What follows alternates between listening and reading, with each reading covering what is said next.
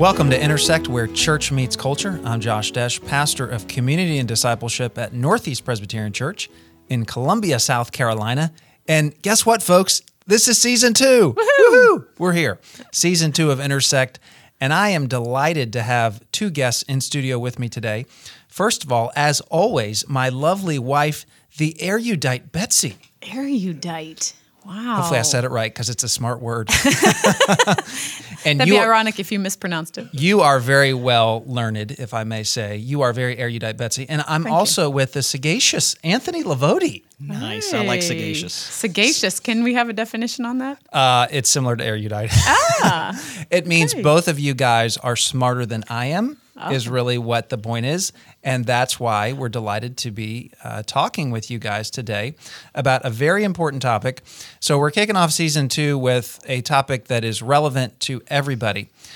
And that's one of the reasons we're very excited to hear from Anthony about how he integrates his faith with his job. The title of this episode for today is Connecting Sunday Worship to Monday Work. All right. So think about it. As Christians, we go to worship God. We're with His people on Sunday. We go to the service. We give. We serve. But, of course, then Monday comes. The alarm clock goes off. It's, 5, 6, 7 a.m., and it's back to the grind. It's back to what pays the bills.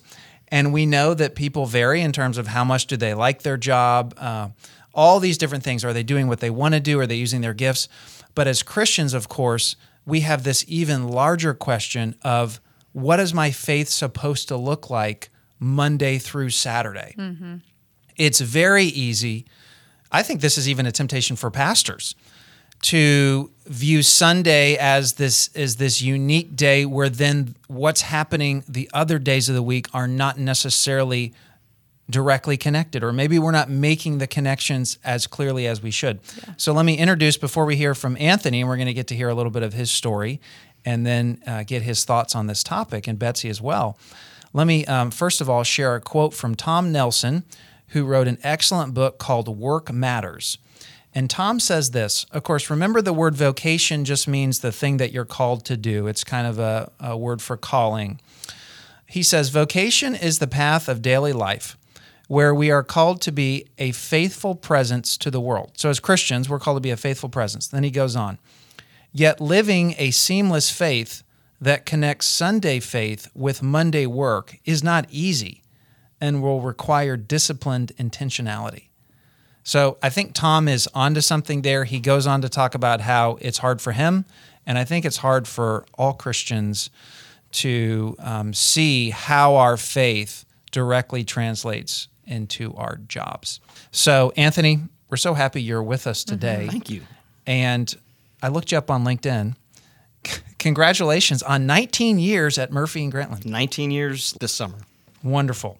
Well, Anthony is also a ruling elder here at Northeast Presbyterian.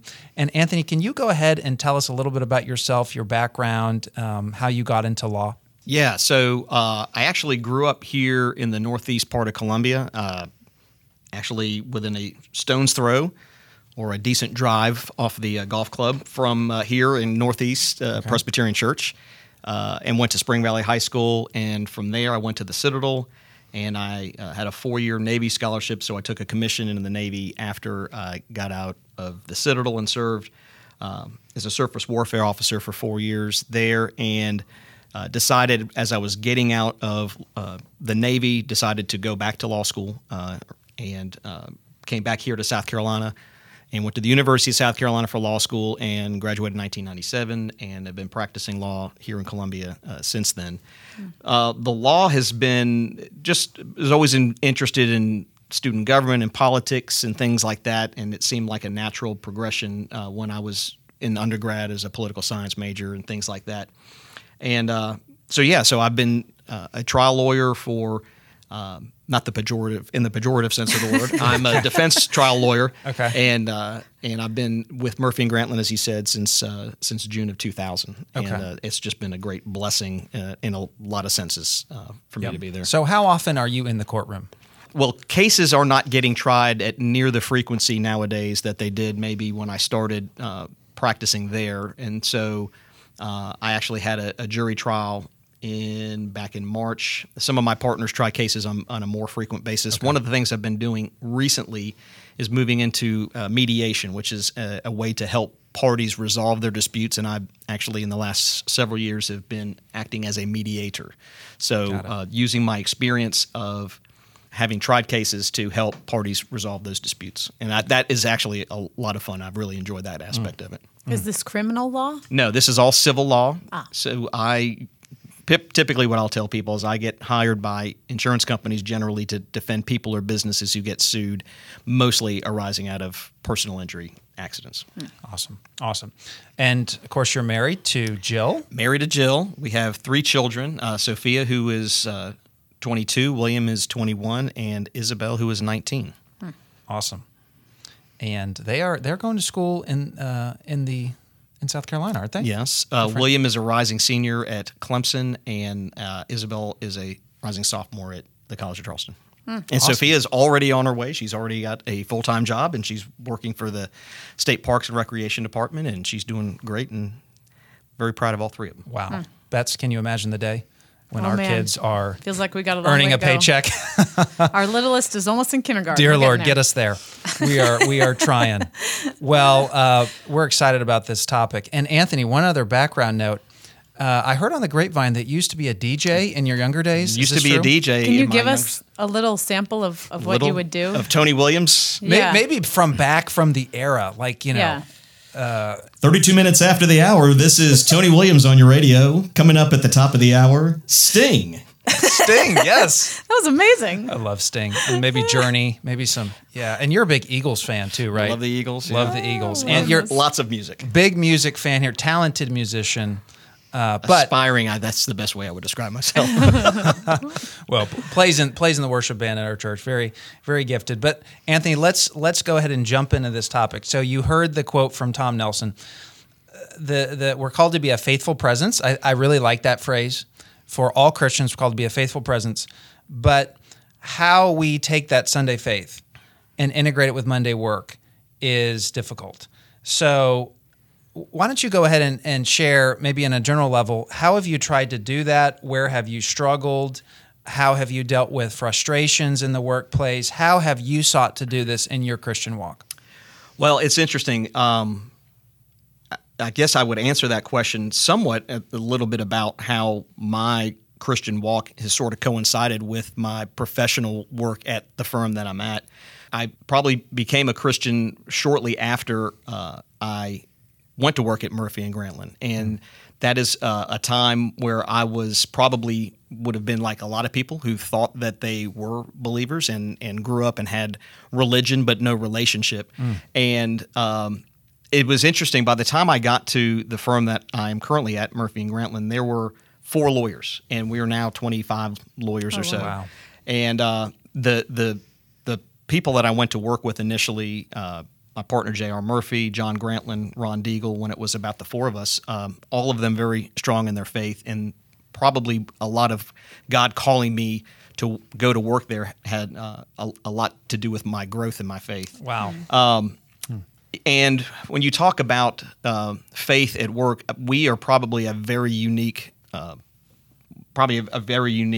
business entity in the sense that is a big part of our culture, is the answer to the first Westminster Confession, the Shorter Catechism question. Yep. Glorify God and enjoy Him forever in terms of what we want to do and what we aspire to do in professionally. So I think trying to answer a little bit of that question is as I have found myself growing in my faith, and I think understanding more of what it means to be a faithful follower of Christ, and really trying to live that out in my interactions, whether they are professional or personal, and it's really been definitely has been a challenge, but I can see how I have grown in terms of how I interact with people, other lawyers, other staff members, and things like that. So we are blessed in the sense that we have a very encouraging work environment where our faith is, we're all encouraged to grow and develop in our faith walk. I recognize that not everybody probably lives and works in an environment like that. Yeah, but that is very encouraging, though, when I hear you say you can look back and see how, as you've grown as a Christian, you can see how that's influencing your interactions. Right. In terms of how you interact with other lawyers and other colleagues. And I'm assuming law, like anything, there could be contentious relationships. There could be temptations to, I don't know, not be Christian in one way or another. Absolutely. And that's probably been the biggest area of growth that I've seen in myself as growing as a believer and then growing as a lawyer who professes to follow Jesus, is to see how I have changed and developed in terms of how I interact. We need to zealously advocate for our clients, but we don't need to do so in an uncivil way. We need to try to press whatever advantages we may have, but not to do so in an underhanded way. To continue always to treat other people with grace and be honest in all of our dealings. So it was kind of funny. I think before we got started, we were talking about probably a funny joke. How can one be a Christian and be a lawyer at the same time? But I think as lawyers, we're called to a profession, and I think we are called to we answer to our court system, we answer to a lot of people, so we do have a higher duty to others that we interact with, and growing and developing in my faith has been a big part of continuing to grow as a lawyer and how I interact with others. That's awesome. And I also think, of course, there's the lawyer jokes and all that, but how many of our politicians are people who have law degrees, who have practiced law at one point or another? The rule of law, in so many ways, is the foundation for our democracy. If you think about other societies, so it is such an incredibly important area to serve in. And I'm wondering this, Anthony, if you think about the gospel as a big story, okay, the big story that God created everything, then sin has messed everything up. I've messed everything up. Every one of us has messed everything up through our own sin. And then God has sent Jesus to redeem all things. And then he saves us by his grace. And then he uses us to be a part of that redemption process in the world. Instruments of his grace. I love that. To be instruments of his grace, of his kingdom. How do you see your profession being a part of that storyline? What part does your profession play in that story? And I'm asking this question for the larger reason because I think every profession has a part to play in advancing that kingdom. And so I want to hear from you, what part does your profession have to play? Well, and I think we, as I alluded to, we in the law certainly have an obligation in that, because I think we are called to, I don't want to quite say it as a higher duty, but we are called and are bound by certain things with respect to how we interact, how we do things, how we advocate. We operate in a system of justice, a civil system of justice, a criminal system of justice established by state governments and the federal government. So I think we have an obligation because we are entrusted with a great many things. If you're a criminal defense lawyer, you're entrusted with the life of somebody, their freedom. If you are a prosecutor for the state, you're entrusted with the power of punishment and depending on the crime, the power of pursuing the death penalty. So we are entrusted with a tremendous amount of things within our justice system. And so we as lawyers, I think, have, in some respects, may have a heightened duty in terms of how we interact with others and the duties that we owe to others. And I think being a believer can certainly help that. And I think we are called to act differently and interact differently and be different. We are called to be set apart for the gospel. And I think it can be a very big challenge to do it within a system where it clearly is not. It's not a system where everybody acts out of that belief. And do you find yourself, and have you found yourself in situations where other people aren't really doing things the right way and they're trying to gain an advantage that way, and yet it's like an athlete who says, I'm not going to take steroids, even though I see the guy over there is hitting 20 more home runs a season than I am. I'm not going to do it because I'm a believer. Have you found yourself ever in those situations? Absolutely. When you have situations where somebody's not holding up to their word. The temptation might be to fight fire with fire. Somebody's being, really uncivil, very disagreeable, things like that. You started asking this question in the context of specifically of my job as a lawyer and my profession as a lawyer. But as I think about answering that question, I think about how it just has applicability to anybody and in whatever vocation or profession they are in. And I think about it, okay, you started off by saying we have a broken world that God has redeemed through the gospel. And, well, what does that mean? And it means to me that because I have been loved greatly, I need to love others greatly. Because I've been forgiven so much, I need to forgive others. And I think as I interact with others, and especially in challenging situations where somebody is either being untruthful or has lied about a position or lied about a situation, I need to adhere to how I am called to live. And, if that means that I get taken to the woodshed in a case, so be it. I have to resist the temptation to let the things of the world impact and change my witness in terms of how I interact and live or interact with others. I think law has such it's so easy to see how the law done properly and done fairly, of course, and obviously that's not always the case in a broken world, but you can see how, law has such an important part in pushing back against the fall, into righting wrongs, to bringing justice to injustice. And that's just so important. And, I've been doing a lot of reading about North Korea recently. There's somewhere where, everything is top down. If the dictator there doesn't like you, you're going to end up or you do something, that's a minor infraction, what we would call, you're going to end up in a prison camp. So the beauty of, the law system, when done properly and rightly, is that it does enforce justice for the people. And that is, that is something that is right in line with what God wants for the world. Oh, yeah. And, if you go to God's word, if you think about what is the rule of law really based in, if you go to God's word, God is always talking about be just, treat people with justice, care for the poor, care for the weak, care for the powerless. And when you look across other societies, other countries, you so often see the powerful using their power to oppress the weak by really just making the rule of law whatever they want to make it. Exactly. Right. And so to have the system that we have, we know it's not perfect. Okay, we have to accept that as Americans, but to have the rule of law, it is such a blessing. And ultimately, if you look at the Bible, God is all about justice, and He's all about people being treated the right way because we all have dignity and value. And I think that's a challenge. That's a challenge that I think exists for us within the law, those who are lawyers. But it is something that exists for everybody. How do we love others who aren't like us? How do we love others who are different from us? How do we love the lost? How do we love them into the kingdom?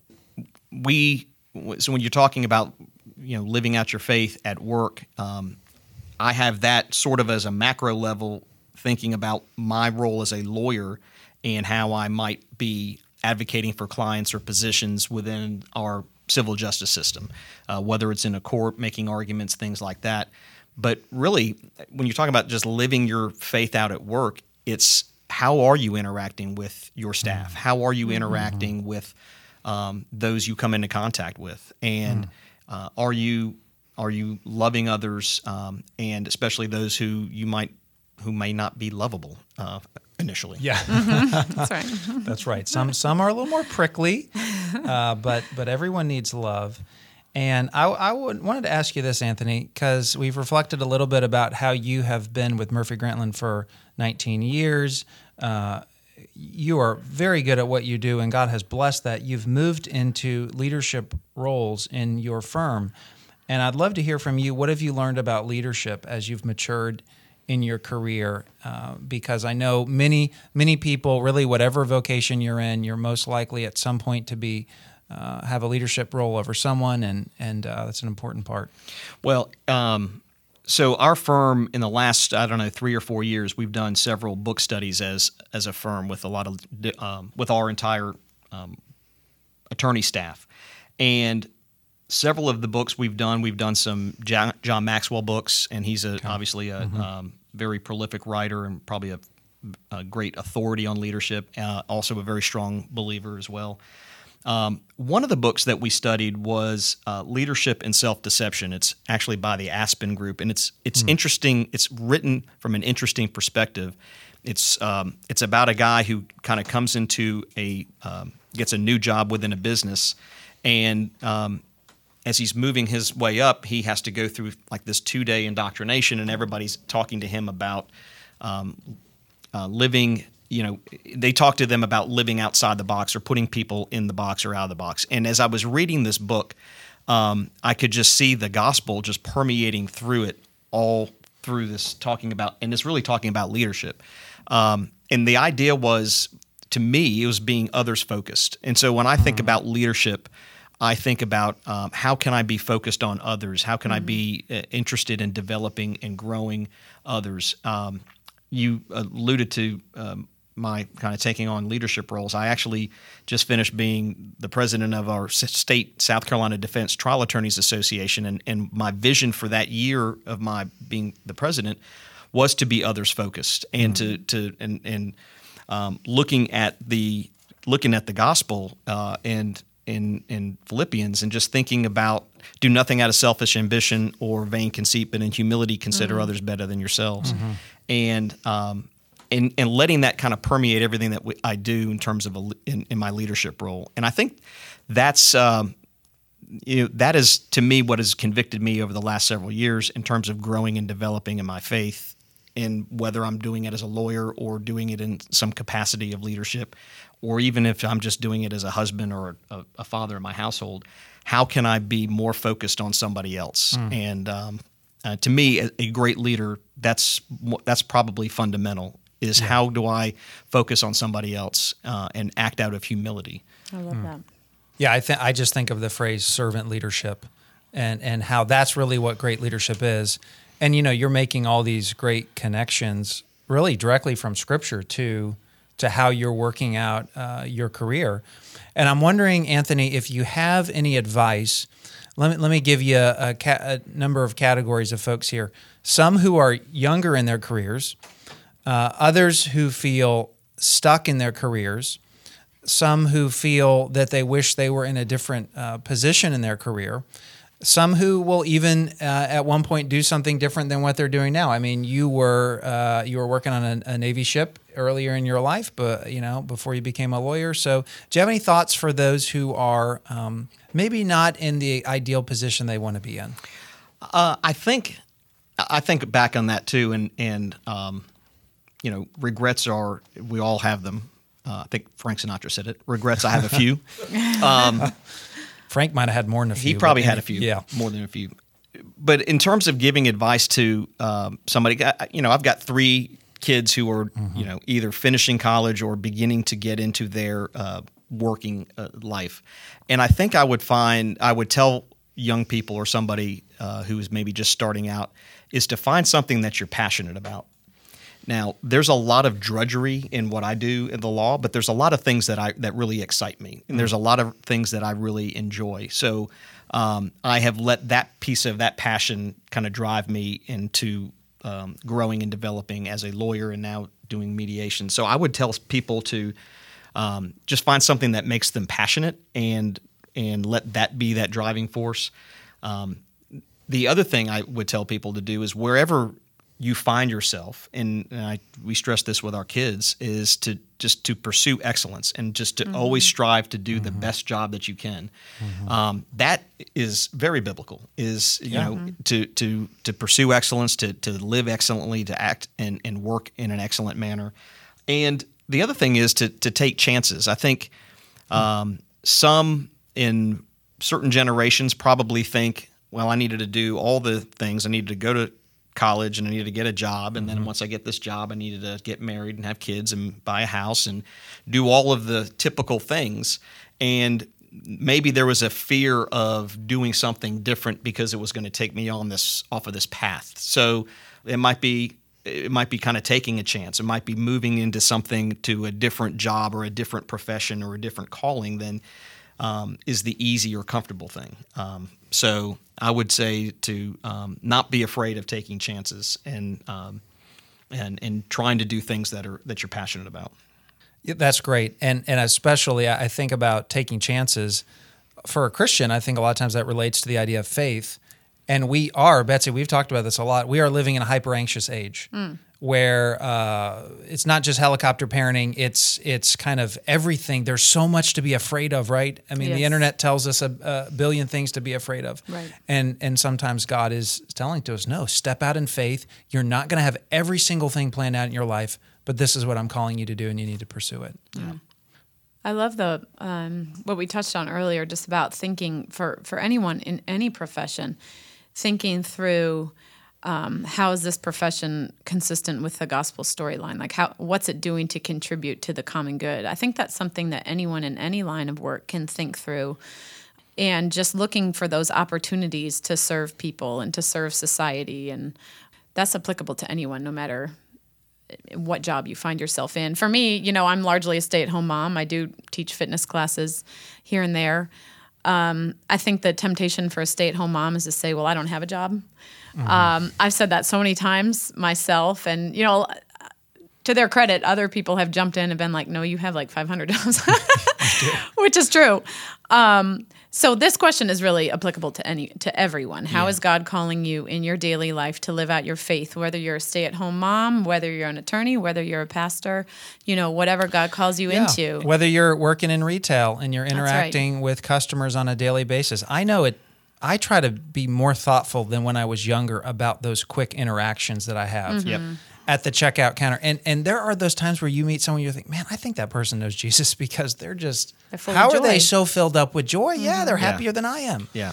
And kind of to your point about where you are and where God has called you, I think that there's probably a little bit temptation where people, in terms of taking their Sunday faith and putting it in their Monday work, well, if I want to work for the Lord and really serve Him, maybe I need to go become make this my vocation. Maybe I need to go into missionary. Yeah. Maybe I need to go into the ministry. And if we believe that in a providential God and a sovereign God who's going to redeem this world and call people to Himself, He's going to call people to Himself through everybody in this world, those who are believers.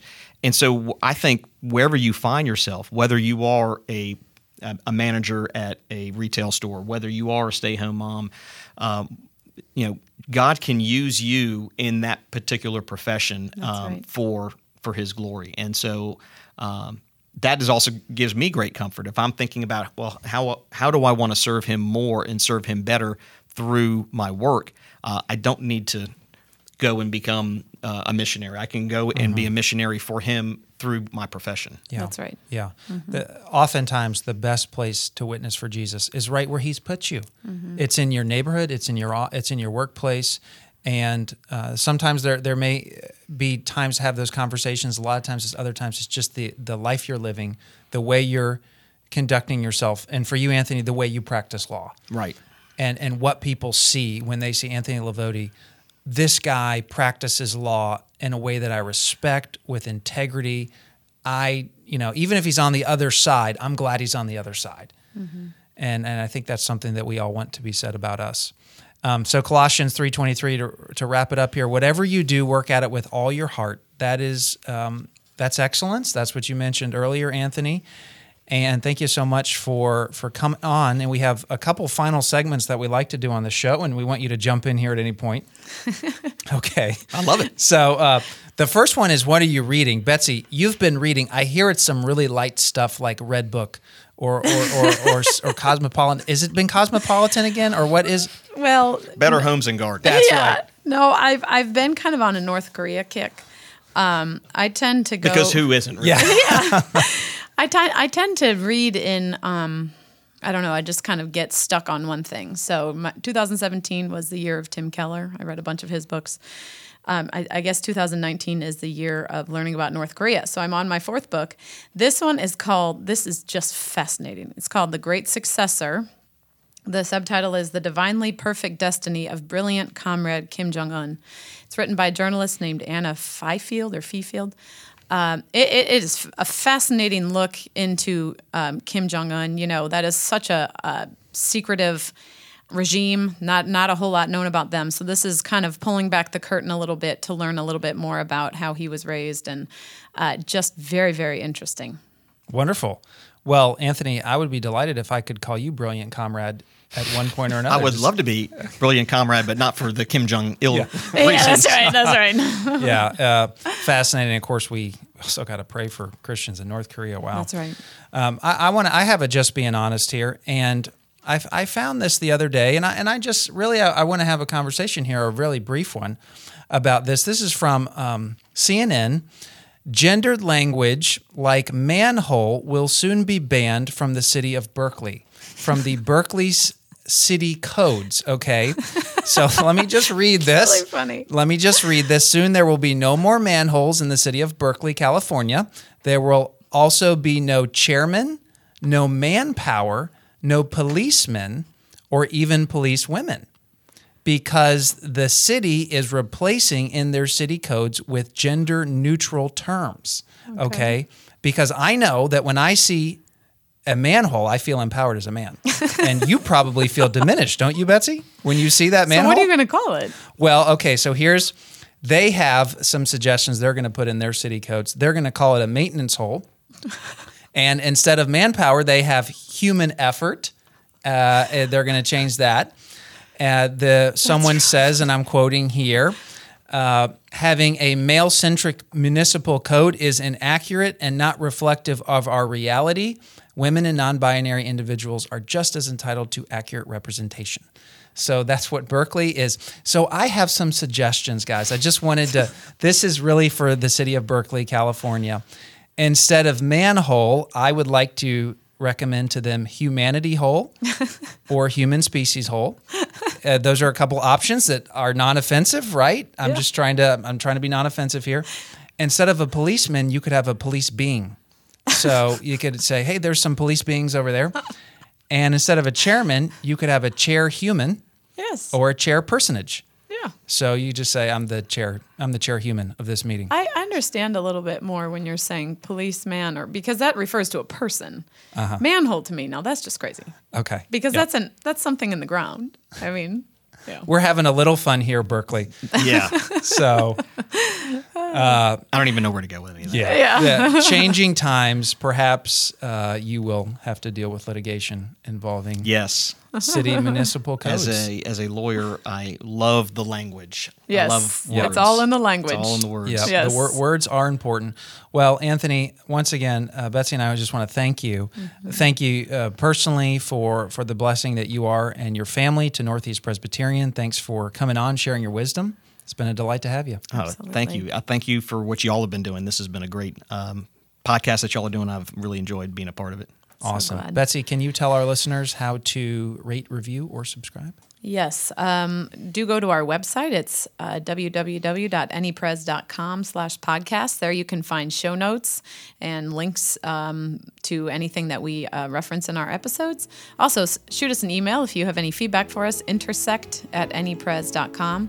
Also, you can find us on Instagram. We are Intersect Podcast. Thanks for listening. Thanks, everybody. See you next time.